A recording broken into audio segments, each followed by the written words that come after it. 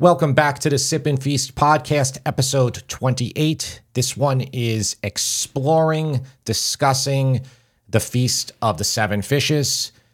Maybe you've heard of this. Maybe you're an expert on the subject. Maybe it's something that popular culture has, it's brushed by you, and then you just like, I don't know what this is. I'm not interested in. One thing I'm going to go out on a limb here and say, you probably make seafood for Christmas Eve. And the reason I say you probably do is because supermarkets all across the country will be having in their supermarket flyers specials on seafood going into this time of year. It's just, even though this is based on Roman Catholic tradition, it's something that a lot of other people have taken up. Right, Tara? Yeah, I mean, from my non-expertise in the area, I do know that when we were living in Minnesota, in Scandinavian cultures, they do consume seafood on Christmas Eve. I believe lutefisk is the seafood of choice for Christmas Eve. Yeah, I mean, so it's not just an Italian-American thing, though we're going to be bringing you specifically that type of content today. And maybe you do one dish. Maybe you do two dishes. Maybe you're 45 years old and you're thinking, you know what? This is going to be the year that I make the seven fishes. That's what we want to go over today. Mm-hmm. So let's do a little, I think, history of this. Let's explore it first. Why did this become a tradition here? It's actually the oldest tradition, Italian-American tradition, right, Tara? Yes, that's correct. It is referred to as the Feast of the Seven Fishes here in the U.S. amongst Italian Americans. However, in Italy, it is known as something different. And my understanding is that there's not necessarily 7 different fishes consumed. In Italy, it's referred to as actually a few different things. La Vigilia di Natale, Cenone, Cena della Vigilia di Natale, which basically any of those 3 kind of translate into Vigil of the Nativity. So in America, the Feast of the Seven Fishes refers to a day of fasting, Christmas Eve usually, that ends with a meal that does not include meat or dairy. Although I know some of the 7 fish dishes that we do consume do include dairy, right? I guess like butter is dairy. Butter's dairy, yeah, and you There's might have a lot of dishes. Little bit of cheese and say like a clams oreganata. Yeah. So I don't know how strict folks really are with the dairy part. I know they are more strict with the meat part. There's a wide variety of how strict people are about this. I mean, there are a lot of people, no doubt, there's a lot of people who, old school Italians, who think that the 7 fishes is like, it's sacrilege if you don't have the 7 fishes. Mm-hmm. Like, it's really important to them. And it was never like that really in my family. I mean, we would always do seafood on Christmas Eve, and sometimes we would have more than 7, but it wasn't like we have to have 7. And it definitely wasn't like we have to have a specific 7. Mm-hmm. But that is kind of, some people do practice that, right? Yeah. And actually, I was doing some research and found out that, why is there 7, right? That's kind of a question that I think people might be wondering. There's no definitive answer on why there is 7, but there are some theories. One of them is that it could be related to the 7 sacraments of Roman Catholicism. It could be related to the creation story in the Bible, being that it took God 7 days, or actually 6 days, and then on the 7th day he rested. Or another theory is that there's apparently 7 hills that surround Rome. So it could be related to that.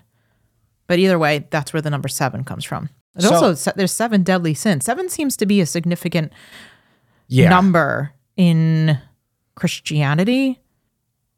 It definitely does. And one thing I will say is when you do research on this topic, if you do decide to, maybe this is like introducing you to it and you're saying, okay, I'm interested now. I want to take this further. There will be tons of conflicting information on this. And again, there's no real authority on this topic. So essentially, though it's based on Rome, like you're saying, Roman, stuff from Rome, this is a tradition created by Sicilians and Southern Italian people who came here in the late 1800s or to early 1900s. In fact, that's why I said in the intro that it is the oldest Italian-American tradition. There are texts that go back to the late 1800s that actually mention the Feast of the Seven Fishes. Mm-hmm. It actually, a lot of these traditions, they go back further than Italy because Italy has had so much change. And this is like a larger group of people practicing this. Now, there are plenty of people who've come here who don't practice this. And I would say that knowing from the content that we've made, because when I started the YouTube channel, I created a bunch of seafood videos for the Feast of the Seven Fishes, and they didn't do so well. And there wasn't a lot out there on YouTube at the time. There still isn't now. Though The Bear did something on the Feast of the Seven Fishes recently. Oh, really? And I believe there's a movie 2 years ago that was made on the Feast of the Seven Fishes. There is a movie. One of our listeners wrote to us and let us know that there is a movie. I have not seen it. I think it would be fun to watch when we have some time to do that. What we did find... So it is in popular culture. Yeah. It is. Yeah. It is. What we did find, and I'll read this. I'm sorry that I'm not able to cite where this came from. It's kind of like it almost looks like a scanned I screenshotted document. That from Facebook about 5 years ago. So I don't know, and believe the person who was sharing it was just sharing it in one of the Italian... honestly, there's a lot of info in these Italian recipe Facebook groups. There's a ton of... Facebook is an older platform. Most users are over 50 years old. In fact, many users are 70 plus, and they are sharing all these old school recipes all the time and discussing this. So that's where this came from. All right, so I'm just going to read this. Yeah, read it word for word. Okay. The Feast of the Seven Fishes. Italian families throughout the world enjoy the Feast of the Seven Fishes on Christmas Eve. Each dish is intended to celebrate the impending birth of Christ. The feast begins with shellfish because in olden days, crustaceans were the food for the very poor, and Christ's life spoke to the importance of even the lowest of God's creatures. Clams and mussels in white or red sauce served over pasta is a must, as is shrimp and scallops. Next comes bacala, salt-cured cod, in an aromatic stew. Cod, until more recently, was the most common of fish and a mainstay of the diet poor.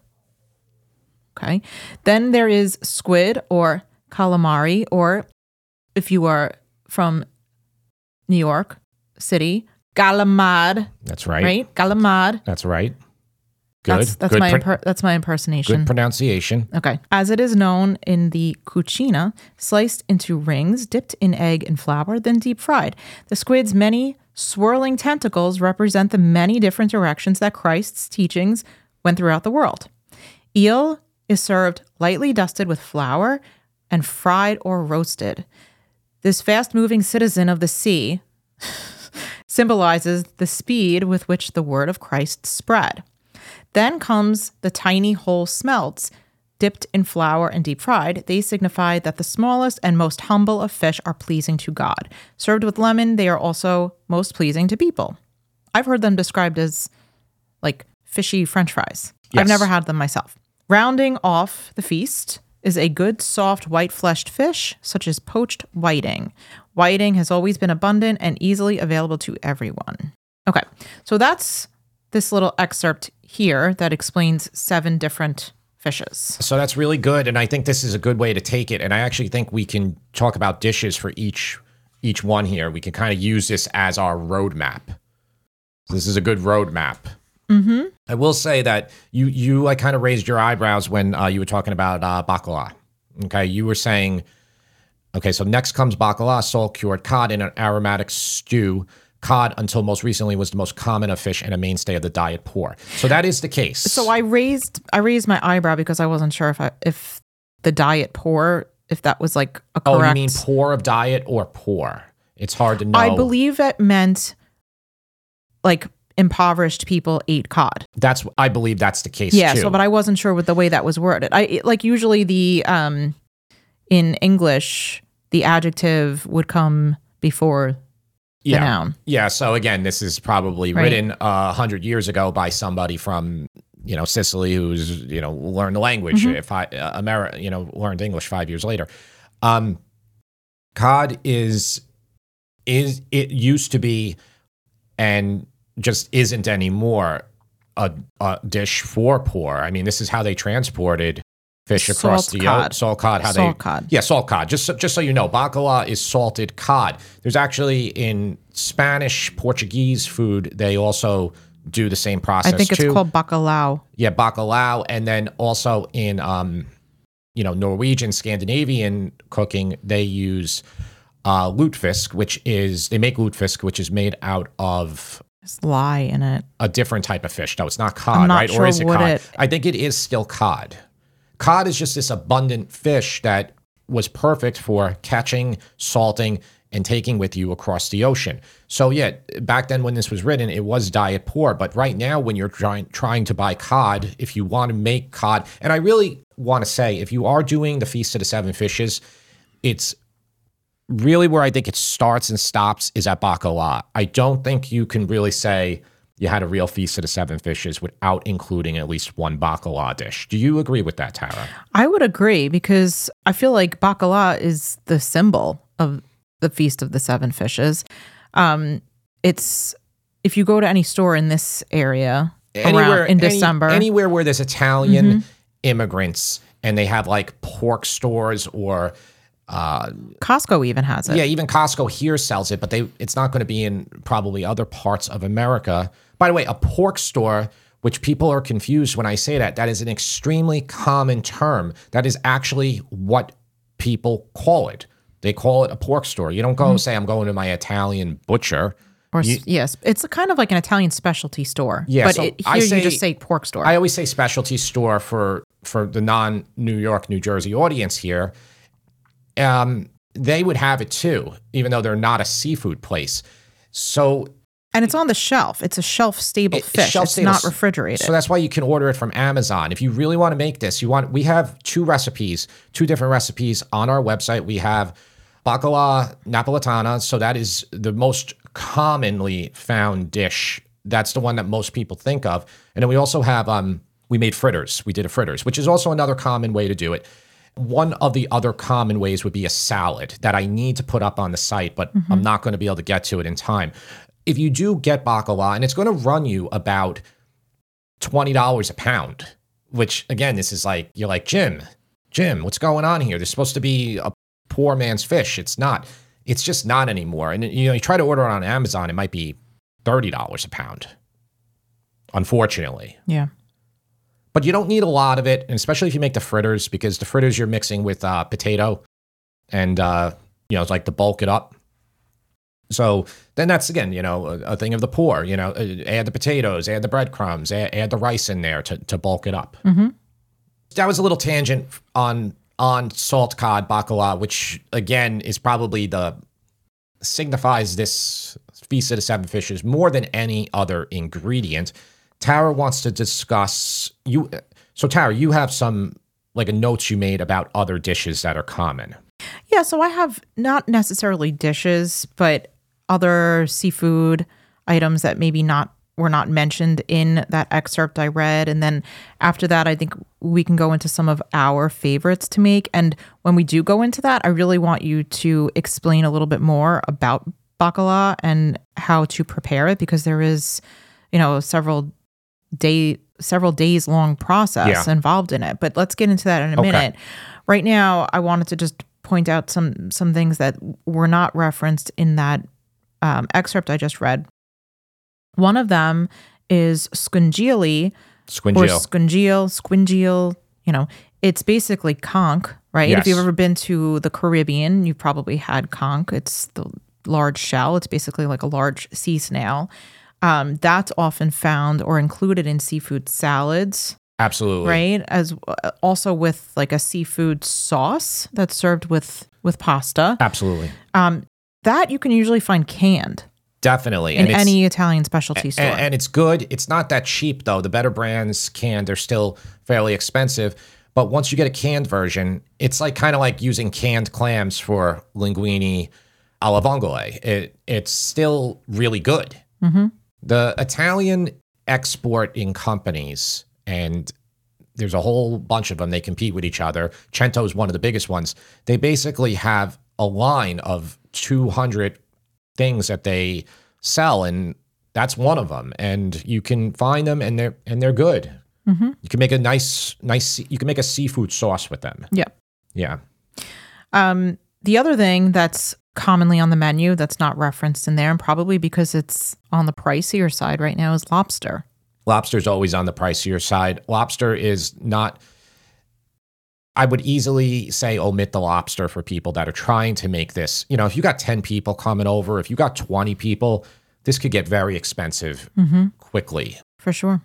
So lobster is one I would probably omit. Though at Costco, and Costco is your friend for all these ingredients, they do have good prices on frozen tails. And you could do a bunch of them. You could do them oreganata style, fra diavolo, really whatever way you want. Yeah.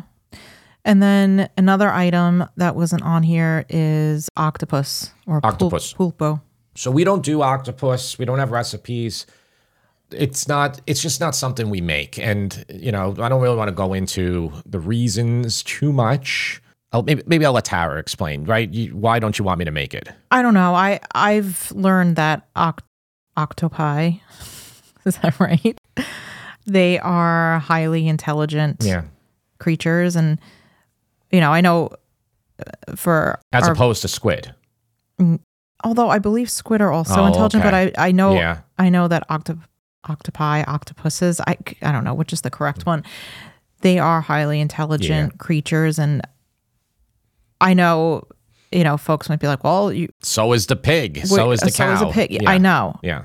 I know. Trust me. Yeah. I do. I do struggle with this. But so for me, I'm not comfortable consuming octopus, even though I have, and I think it's delicious. It's delicious. I mean, when prepared right, the Greeks obviously are very good at preparing it. Yeah, I mean, that's one. And veal is the other one. That's not about, obviously, the 7 fishes, but that's the other one that you won't really see me making. Though in our cookbook, I suppose I will have to put some veal recipes on there. You eat veal. I eat veal. I just don't eat it. The problem is I can't be making these dishes for, like, you know, getting an octopus and getting a bunch of veal, and then the family doesn't eat it. So that's kind of the thing here. We've discussed this a lot. We're actually a family. Like, we're not a fake family. It's like the food that I make is normally for 4 or 6 people. The recipe's on our site. And yeah, we have no intention of throwing that food out after I make it. No. We have been packing on the pounds a little bit from all the beef recipes I've been making lately, you know? Yeah, that's not good. Hey, if people wanted the healthy food, I would make some of it because I think everybody can eat a little bit more healthy food. It's just that every time I attempt anything like that, it does not do well with you who's listening right now or watching. It doesn't. You know, maybe you say you like it, or maybe you go to somebody else for it. Maybe you say, Jim's only good for the fattening food. He's not good for the healthy food. But, you know, I digress. I'd like to talk about our favorite 7 fishes dishes. Struggling with say 7 it's fishes dishes. It's hard to say. The fishes dishes. Try saying that 5 times in a row. Yeah. So let's talk about some of our favorite dishes to make for the feast for Christmas Eve. And do you want me to rattle them off? Or I can talk about them as you do them. I mean, you know, if you want to discuss the intricacies of a dish, you take it, or I can take it, obviously. Yeah. So I'm going to start with some items that could be considered appetizers. I'm not kind of going in order of what was read about, you know, from start to finish. That's fine. Appetizers, baked clams. Clams oreganata, perfect. I mean, and they last a long time too. So we'll get into it at the end. We'll do a few minutes on it about how to make a successful dinner, because you're making all this food. You want it to be okay. That's part of what you cook is going to be, I think you should try to figure out what will what will be good an hour later after it's been sitting around. A baked clam definitely fits that category. Definitely, because you just pop them in the oven. Yeah. Yep. Shrimp scampi or shrimp francaise? So shrimp francaise is a little difficult for a novice cook, and it will be difficult for even an experienced cook when you're trying to prepare all these other dishes. Is that because it needs to be egged and battered? Egged and battered, it's a messy affair, and you really can't do it in advance. All right. So because like shrimp, unlike chicken, you could do chicken francaise, and then you could reheat it. If you try reheating the shrimp, it's not going to be nearly as good. What about shrimp scampi? Is that a little bit more doable? Shrimp scampi is a little bit more doable. And shrimp scampi, I think you can make a big bunch of it and then put it in a sterno. I would do, again, this depends on how many people you have, but a nice full sterno, do a half sheet in there. So you got a half side with shrimp scampi. You'll be able to fit like 3 pounds of shrimp in there easily, maybe 4 pounds. And that will be enough for each person to get 5 shrimp. Which, people are going to be kind of like, they're going to be grazing on this. They're not going to just like pile a massive plate. They'll probably have like one thing, then they'll probably go back and have another thing. That's where sternos are a good thing. But shrimp scampi, it will be fine an hour later. It won't be as good as the first 2 minutes you make it, obviously, but it'll still be really good. Calamari, galamad, salad, or fried calamari. Either one of those I know can be on the menu, but which of those do you prefer, or do you think people should do both? So they're both excellent. We're actually going to save my favorite calamari version. Actually, we'll probably do 2 calamari recipes for the cookbook. And that's going to be fried calamari arrabbiata. And that's the way it's done in all these Italian restaurants here in the New York area. They will fry it, and then they'll take this like kind of like thick cherry pepper sauce and toss it with some basil leaves and like a ton of garlic. And it's just the most delicious, amazing thing ever. You're going to love it. It'll be in the cookbook. But the other one in the cookbook will also be stuffed calamari. That one could be done very easily for the Feast of the Seven Fishes because calamari is great in the sense that it can only be cooked 2 ways. And what 2 ways are those, Tara? Either really fast or really slow. Why is that? I would guess that it has to do with the texture of squid in general. Yeah. And that if you mean to cook the calamari quickly, like a frying, and you over fry it, it can get very tough. If you want to make it stuffed and like stew it, then it needs to go for a long time. You're right. I mean, it gets... But I don't know the science behind it. I don't know the science either. I'm sure Serious Eats wrote a 900-page dissertation on it, but it's if you braise it, it will get softer. I guess the proteins, the chains, whatever, will relax and it'll get softer. So that's where the stuffed comes in. You will always braise the stuffed. So the stuffed you can prepare ahead of time, make a delicious Sicilian-style stuffing with breadcrumbs, raisins, pine nuts, garlic, parsley. I made a video for this, and I lost the audio or something like 4 years ago when I was doing all these Feast of the Seven Fishes dishes. But put it in there. You take a toothpick, you close it up, you take your calamari, all of them. One important thing for this, I recommend you do, use the small tubes. Don't use like the 5-pound squid that, can like kill your cat, like use like a little tiny one that like is about 3 inches long because they're more tender to begin with. And they're nicer because each person then can just take 1 or 2. If you do a huge squid, and I'm not saying you can't, but if you do a huge squid, it's going to take longer to braise, and you're going to have to slice it into these big pieces, and a lot of the stuffing's going to fall out. It's much better for your guests just to grab 1 or 2 of them. I agree. But all you do is you pan sear those, and then you make a delicious sauce, and then you put them in there, and you just braise them until they're tender. It'll be about 45 minutes on the smaller tubes. It will take over an hour if you do a large one. So that's that. And then, the ones that are on our site are fried calamari, which we got a very minimal dusting calamari. So it's like a thin batter. If you like a thick batter, use a different recipe. Yeah, so you just fry it for like 60, 90 seconds. That's all it needs. Especially, again, use the smaller calamari. When you go to a restaurant and you get those gigantic hoops. They look like onion rings. What do you think when that happens to you when you go to a restaurant? I don't like that type of calamari at all. And recently I went to an Italian restaurant here on Long Island. I won't say the name of it, but I was really disappointed that that's what they brought to me. I feel like those are like mass produced, like not even real. I don't know. They're not. They're regular calamari. They come prepped like that. A lot of times they're sliced already. They get them from like the restaurant supply stores or the distributors. In my opinion, they get them cheaper than the smaller ones. It's all about cost savings, and they're kind of they're garbage. They're not good. The consistency is not good. If I'm going to have fried calamari, like first of all, I love fried calamari. I think there's, especially in the summer, I think there's nothing better than fried calamari and like a cold drink. Yep. But if I'm going to have it, I really want two things. First of all, I want the rings and the tentacles to be small. Secondly, I want the batter to be minimal, like how you make it, just a dusting, because I don't think it really needs any more than that. If you're giving me a heavily battered, like a batter you'd use for like fish and chips, I don't want it. I tend to agree with you, Tara, but where I differ is I think it is good also with a thick batter. And especially if you're going to do the calamari arrabbiata, you need a thick batter because the sauce, it absorbs into it. I think that's different. Yeah. You're not.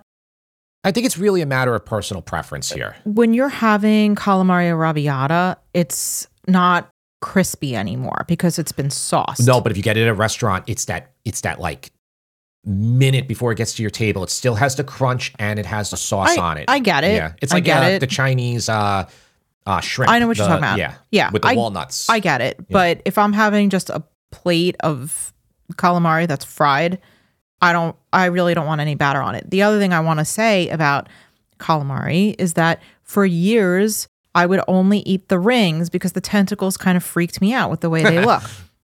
Fast forward, I've discovered that the tentacles are, in fact, the best part. Yeah, they're better.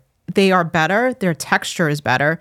If you don't like the texture of calamari rings, you think it's too rubbery for you, try the tentacles because they're not rubbery at all, especially if they're prepared correctly. And they're the best tasting and the best textured. If you do buy calamari and it's bigger, so what do I mean by big? Define big, Jim. Okay, so it would be a tube, the squid will be, say it's 12 to 18 inches. That's fairly big. That's going to give you rings that are about 3 inches in diameter, maybe a tiny bit, maybe even towards 4 inches. That's a big squid. Okay, that squid could weigh 2.5 pounds. So when you go to like fish counter, you're going to buy one of them. I don't recommend you do this, but if that's what you got, that's what you got. So the tentacles will be tremendous. So what you should do is just cut the tentacles into pieces before you fry them. Don't fry a tentacle that's 6 inches long. Really simple. I got a video on it. I show you how to remove the beak, which, a lot of times it will have it in there. It's just like the clear plastic thing that is not edible. So it's really simple stuff. I think you can make it. I think if you haven't made it, you'll have like this epiphany or a sense of confidence that you just checked off something else on your list. Really simple. You either cook it super quick or you cook it a long time. That's it. Now, there is one more calamari dish, and Tara, you want to talk about it. That's the calamari salad. That's often not just a calamari salad, it's often a seafood salad. It'll have not just calamari in it. Yeah, I think the version we have on the website is just calamari. Yeah. There's celery in it. There's a few other things. Olives, that's right. I think red pepper, like roasted red pepper. In my opinion, this is one of the best things you can make because you make it ahead of time. And the longer it sits there, I'm not talking for like a week. No, honestly, some places do let it sit for a week. Okay, I remember that guy in that supermarket. He's like, they had this like big bowl of it. He's like, "Do you want some of my calamari salad?" And I was just like, I said to Tara, I go, how long has this guy been doing that for? I feel like I was there 4 days ago and he was tossing it. Yeah, I don't recommend eating a calamari salad that's been sitting there for a week.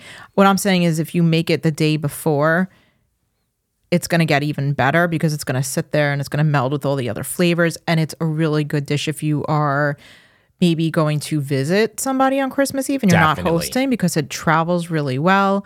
But if you are the one that's hosting, it's something you can make the day before and scratch off your list. I think it's the best dish, the easiest dish for your Feast of the Seven Fishes. I would definitely include that, and I would definitely include baked clams. Those are two super easy make-ahead dishes. Let's move on to the next one. I have mussels marinara or mussels in a white wine sauce. These are both good, and mussels will last. They will be fine sitting there. So if you have them on a warm sterno, really good, really easy to make. Biggest thing you're going to have to deal with mussels, and this can be when you get them cheap or you get them from a real expensive place. It's cleaning them properly. You got to do a good scrub on your mussels, and you have to remove what, Tara? The beard. What is the beard? It's like a fibrous thing that grows on the outside of the mussel. What is the beard used for? What does the mussel use a beard for? I think they use it to attach to things. Is that right? That's right. It's kind of gross. So maybe I told this story. Maybe I haven't. You're going to hear it again right now. We went to probably the most famous of all restaurants in Newport, Rhode Island. Right, Tara? Yes. And we went there for lunch. And we ordered a bowl of their famous mussels with baguette. And what did every single mussel have? It had a beard on it. I'm telling you, I couldn't eat mussels for like 2 years after that. Yeah, you were so mad. I was so angry. Yeah. This place has like 2 Michelin stars or something. Yeah, somebody messed up. Somebody messed up that day. Yeah.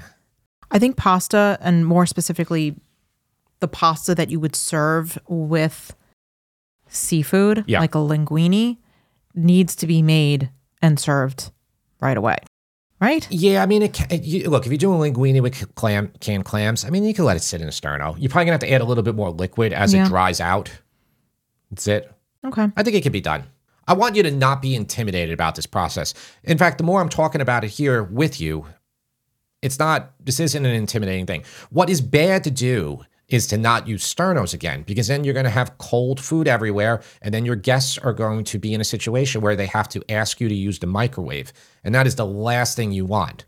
You know, like I told you, I think this was for the Thanksgiving, leading up to the Thanksgiving, you always see like the celebrity chef or whatever with all the food on their table, and they're like, dinner is served, and like that's just for a photo. The food's cold.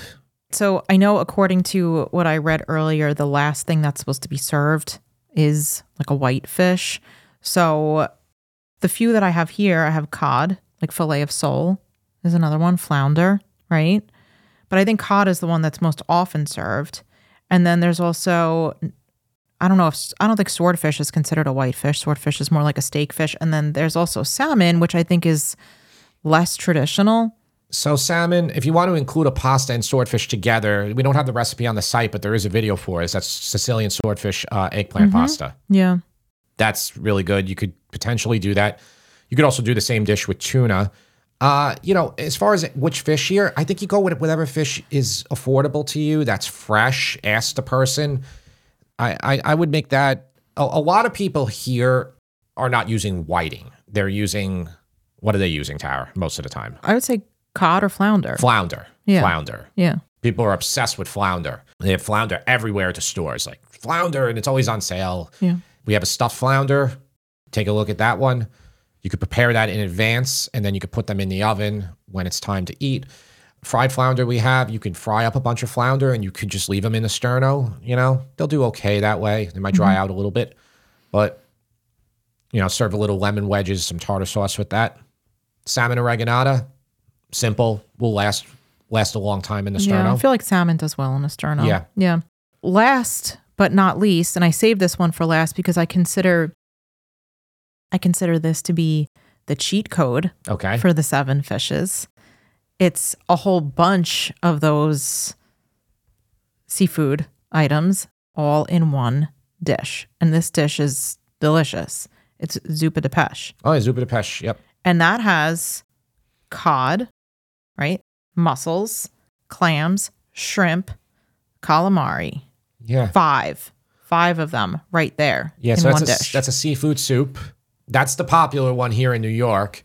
The other one in California, which is very similar, is called what, Tara? Cioppino. Cioppino. Now, there's some differences. I think Cioppino uses Zambuca and fennel in it, possibly. Well, zuppa de peche has, your recipe for zuppa de peche has fennel in it. Yeah, I did put fennel in the one that I made, and I wasn't, I kind of just developed this one. I wasn't taking it from a restaurant around here. Every restaurant around here will do it different. Some of them they'll call it zuppa de peche, and they'll still serve it over pasta, which isn't really supposed to be. It's supposed to be a zuppa, meaning soup of seafood. Does it have Dungeness crab in it? Dungeness crab, I believe, is a part of Cioppino.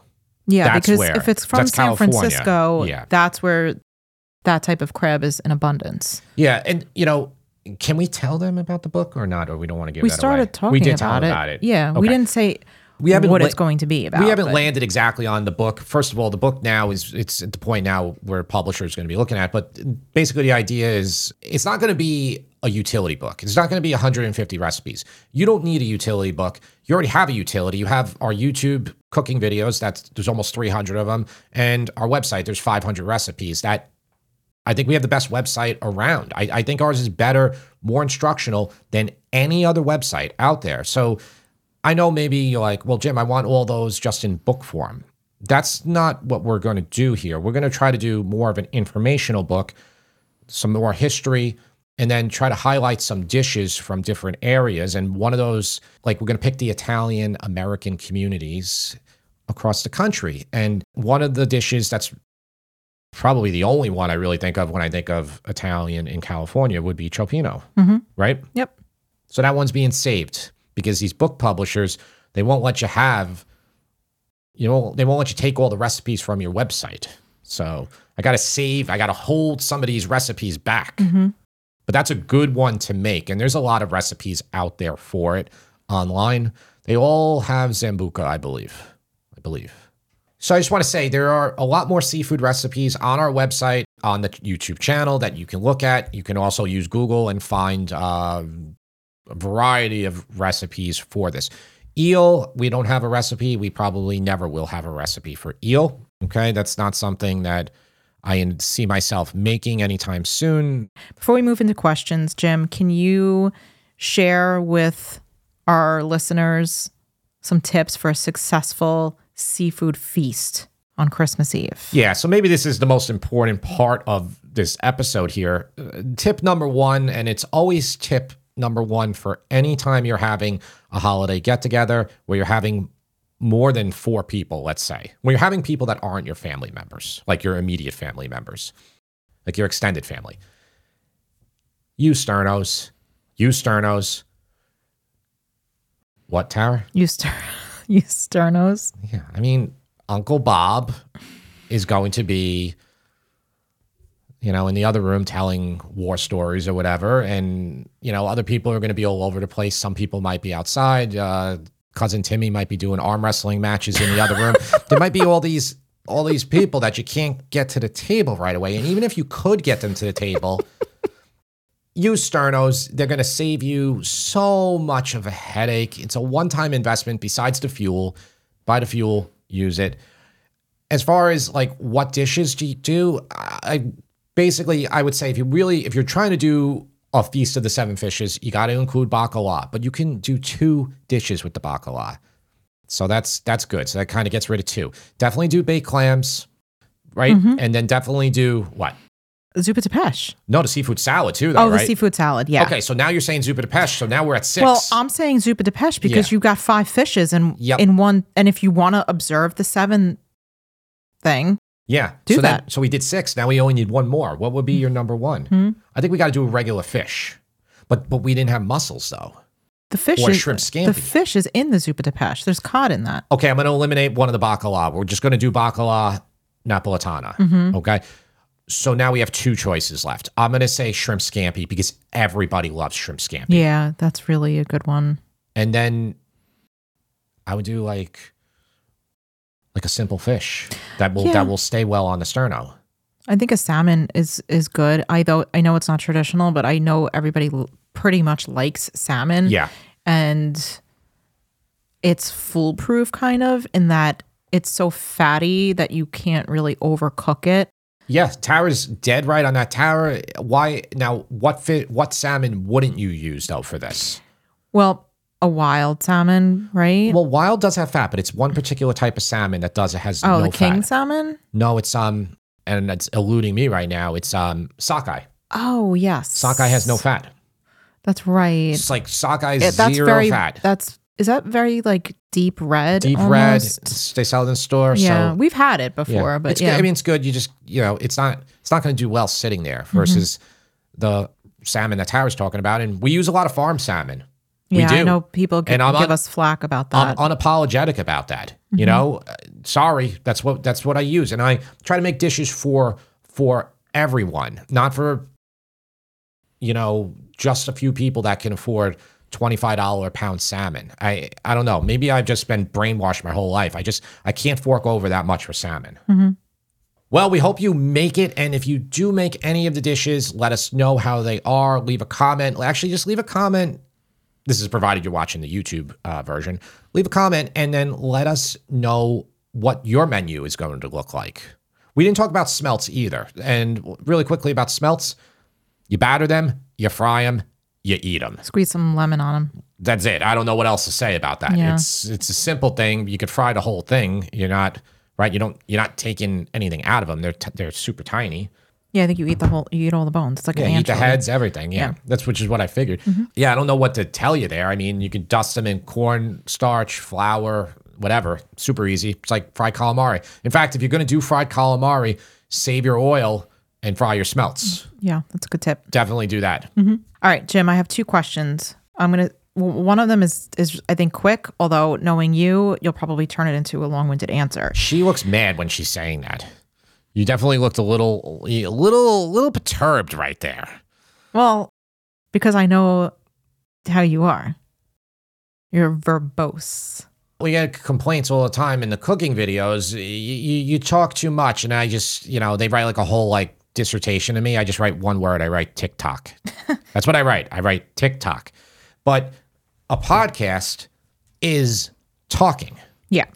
So we don't get the comments on the podcast saying you talk too much. That would be weird. That's true. Because people expect you to talk. Because people want a certain length because they're watching or they're listening while they're cooking or driving on their commute. That's true. So this is a quick question, I think. But again, expand on it as you see fit. This is from Tom. When should I use sea salt and when should I use kosher salt? Most of the questions about this are from Europe or whatnot, because I don't think kosher salt is sold in Europe. They don't know what it is. They always ask, what is kosher salt? Anyway, Tom, kosher salt is great because it's the size of it. Traditionally kosher salt is used for koshering, but that's not what chefs are using. That's not what 99.9% of chefs are using it for. They're using it because it's inexpensive and you can grab it. It's coarse, so you can distribute it more evenly on your food. The 2 main brands of kosher salt are Diamond Kosher and Morton's kosher salt. I, for a long time, was using Morton's, and really the reason I was using it simply was because it's harder to find Diamond kosher salt. It just is. Most restaurants all use Diamond because they get it from the restaurant supply store or the distributor that comes to the restaurant and says to the head chef, what do you want today? And he says, I need a crate of Diamond Kosher. But I wasn't recommending it for that reason. That all being said, Diamond Kosher is a superior product. It's a far superior product. It's lighter. It just distributes easily. So if, say, you're seasoning a pot roast or, big steak, rib roast, it's awesome. I recommend it. That's what have switched to. Don't worry, though.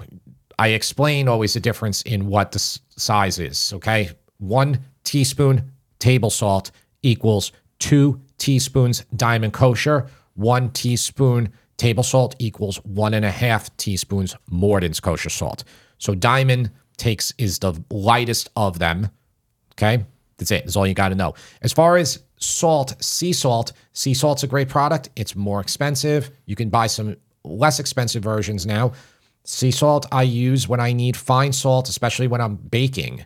because I don't want something that's coarse. Mm-hmm. I want it to be distributed immediately into my dough. Say like I'm making pizza. Like I would never say use kosher salt for pizza dough. So you're talking about fine sea salt. There are other types of sea salt. Yes, like Maldon sea salt, which There's is very the flaky big. sea salt, which I would say that should be used for finishing. Yeah, So and like that's the most expensive of the salts. So I would use that to finish a salad. We use it on the orange and fennel salad. I would use it on top of if you're making chocolate chip cookies. I knew you were going to say that. Because that's my favorite thing. I would definitely put flaky sea salt on that. It's good on steak, right? If you want to finish a steak with that. And then there are other types like Himalayan That's pink. It's pink just salt, pink. Yeah. but that's not. I don't know if he's asking about that. There are a bunch of different types. Bunch of There's like different Celtic types. sea salt. Yeah. Salt. So for the fine salt that I can buy, you can buy Morton's fine sea salt. Just use that if you want to, like, for pasta water or whatnot, if you don't want to waste your kosher. Normally I just use kosher for everything now, except for the examples that Tara went over. Next question is from Mary. This is in response to our episode where we talked about dinner parties. So Mary said, dinner parties sound like some magical, scary realm where you have to talk to others, look them in the eye, and be realistic. What are your pro tips to novices who haven't done a dinner party or haven't been to one in so long that they don't even know where to start? So I have a few things. I mean, obviously we go into great detail into what to serve at dinner parties in that episode. If you want to check that out, I know Mary, I know you did listen to that one. But as far as tips, these are mine. I would say keep it small, right? I would say maybe even under 10 people. Invite people who you know will get along with each other. Now, a dinner party is not the same as like a holiday. A holiday gathering, you are almost obligated to have your family members there. And to get into fights. You're not obligated to get into fights. They just sometimes happen. A dinner party, you can certainly be a little bit more selective. I sometimes think a dinner party might be for a group of friends who you won't get along. It might be for a group of coworkers, or maybe worlds will collide and you'll have some friends and coworkers. But I would say try and invite the people who you know will get along with each other, because a dinner party is for you to enjoy too. You want to sit there and you want to have a conversation with these folks, and you want them to all you want there to not be any drama, right? So that's why I would say try and invite the people who you know will get along. Maybe they share some common beliefs. They're not on opposing sides of controversial topics. Yeah, I mean that's tough though. The world is divided. Yeah, but if you're having a dinner party, like I said, you can be selective about who you are having. I would also say to keep your dinner party as informal as possible. Like, don't feel like you have to put out your best china. Like, you can have mismatched plates if you want. In fact, I like mismatched plates. I do too. I think it's cozy. I like French bistro style. Yes, I like mismatched glasses.